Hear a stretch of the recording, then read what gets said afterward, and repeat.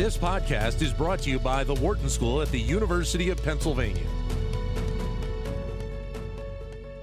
So how is the debate over infrastructure impacting what's been going on around Capitol Hill over the last several weeks? A pleasure to welcome back to the show Mark McKinnon, co-host and executive producer of The Circus, which airs Sunday nights on Showtime. Mark, great to talk to you again. Hey, glad to be in the saddle. How you doing? Thank you. It's amazing to me as we've gone through these last, few months, how the definition of infrastructure has changed as well. Obviously, most of us remember it just being bridges and roads, but it has really changed here in the last couple of months. Well, it has, because it's all been conflated with, whatever you want to call the other larger bill. It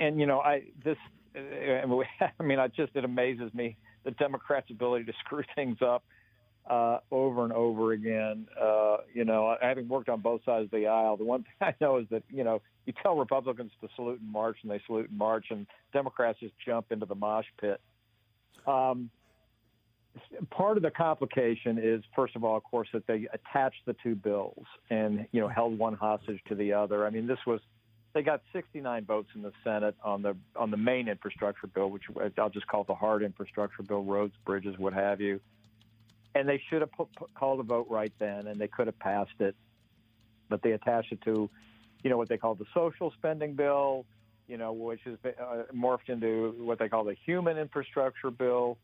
And it's just a mess. And, part of the problem is, A, that they attached it, B, that they set an artificial deadline. The reality is that these are huge bills and complicated, and they never should have set the bar of expectations the way that they did, because it was always going to be messy and long.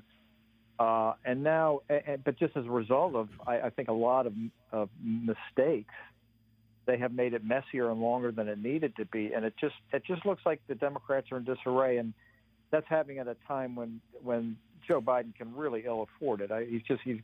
He's got so many challenges going on, and it's all going badly. And the thing that I worry about is, in terms of the Democrats getting this done, is that, A, it's unclear what Joe Manchin and Kristen Sinema really want. That's A. But I think more to the point, it seems to the extent that we know what they want, it seems completely divergent in terms of what Joe Manchin wants versus what Kristen Sinema wants. So to me, it seems like what has to happen is, you don't need to go meet with, put Joe Manchin at the White House or Kristen Sinema at the White House. You need to put Kristen Sinema and Joe Manchin in a room and have them work it out. Yeah. I find it amazing sitting back and watching this. And you just said tying one to the other really was a big challenge, especially in this time of the pandemic when you have so many people still not back into the workforce, with the potential of having that traditional infrastructure piece, which a lot of people describe as shovel ready, will provide jobs. Then there's the internet piece, which we know is important to the build out of the economy. These are all things that can be job providers, yet seemingly are still kind of getting held up in the wash of what has become the normal activity in Washington, D.C. Well, that's right.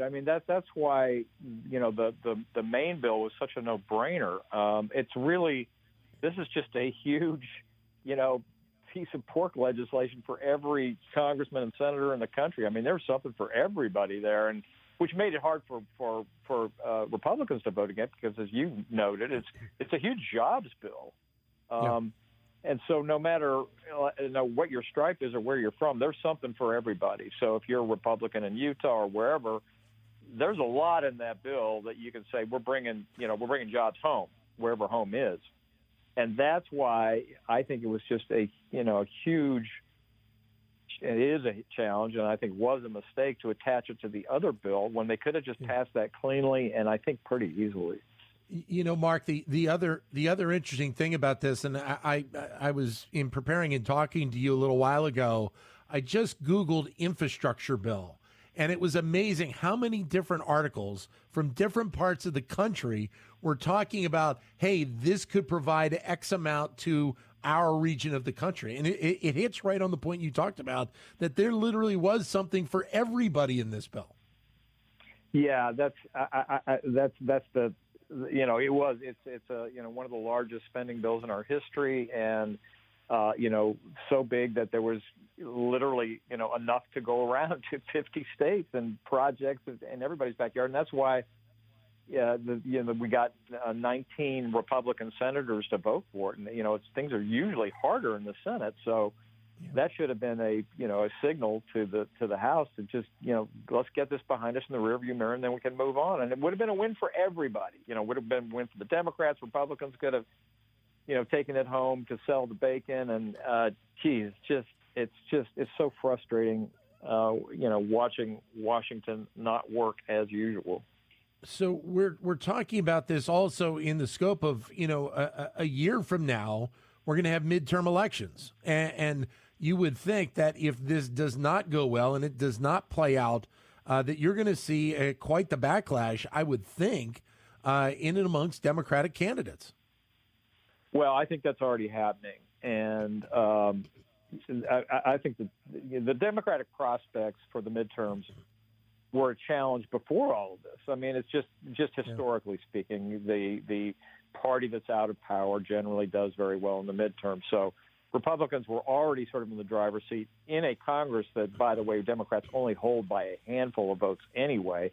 Stack on top of that redistricting, which is a across the board an advantage for Republicans for a variety of reasons. But they're picking up seats through redistricting only. So if it was only that, you could say Republicans win the Congress. Now you stack on top of that all the challenges that Joe Biden and the Democrats have that have been compounded greatly by all this infrastructure debate.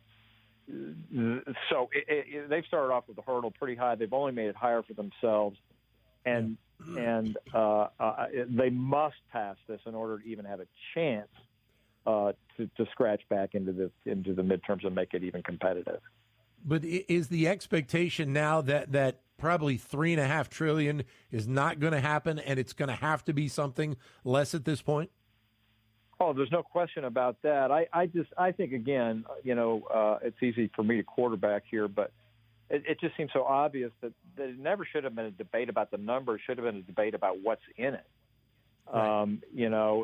If you're your family, whatever, you don't talk about the number. You talk about what you need. And so I think that has been a bad message for Democrats, just arguing over the size of the number rather than the actual programs.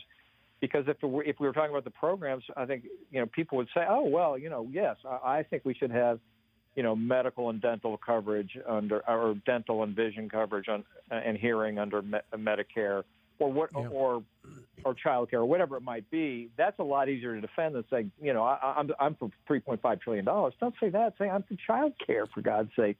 And so, Again, I think the messaging on the Democratic side has just been a disaster. Well, and the fact that in the aid bills that we've seen over the last couple of years, the fact that there's been plenty of pork put into those as well to support things that just didn't need support when we were talking about the heights of the pandemic and trying to keep the economy on some kind of level of success. Yeah, and by the way, I'm kind of in the center of the political universe, and but I've kind of seen things from both sides of the aisle.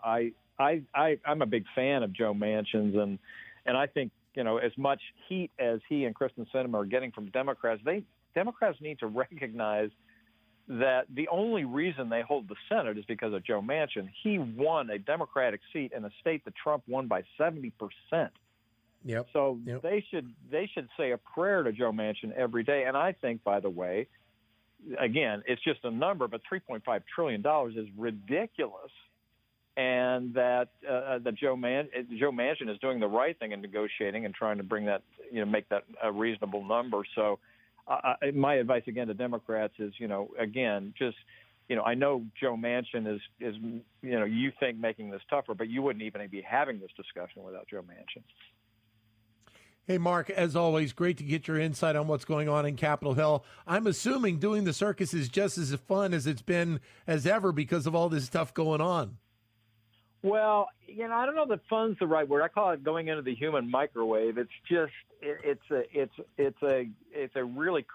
a crushing amount of work, which I do love, and it's incredibly rewarding, and it's fascinating. I feel lucky to be kind of at this seat of American history, but it's also, it's so ugly out there, Dan, that Sure. that I kind of get PTSD as I'm out here, and we just have so many challenges. But I feel like I feel a little bit like that it's important to be out there pushing the big rock up the steep hill, no matter what the results.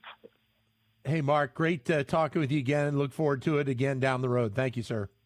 Kick it hard, carry on regardless. Thanks. Thank you. Mark McKinnon, co-host and executive producer of The Circus, which, as we mentioned, airs Sunday nights on Showtime.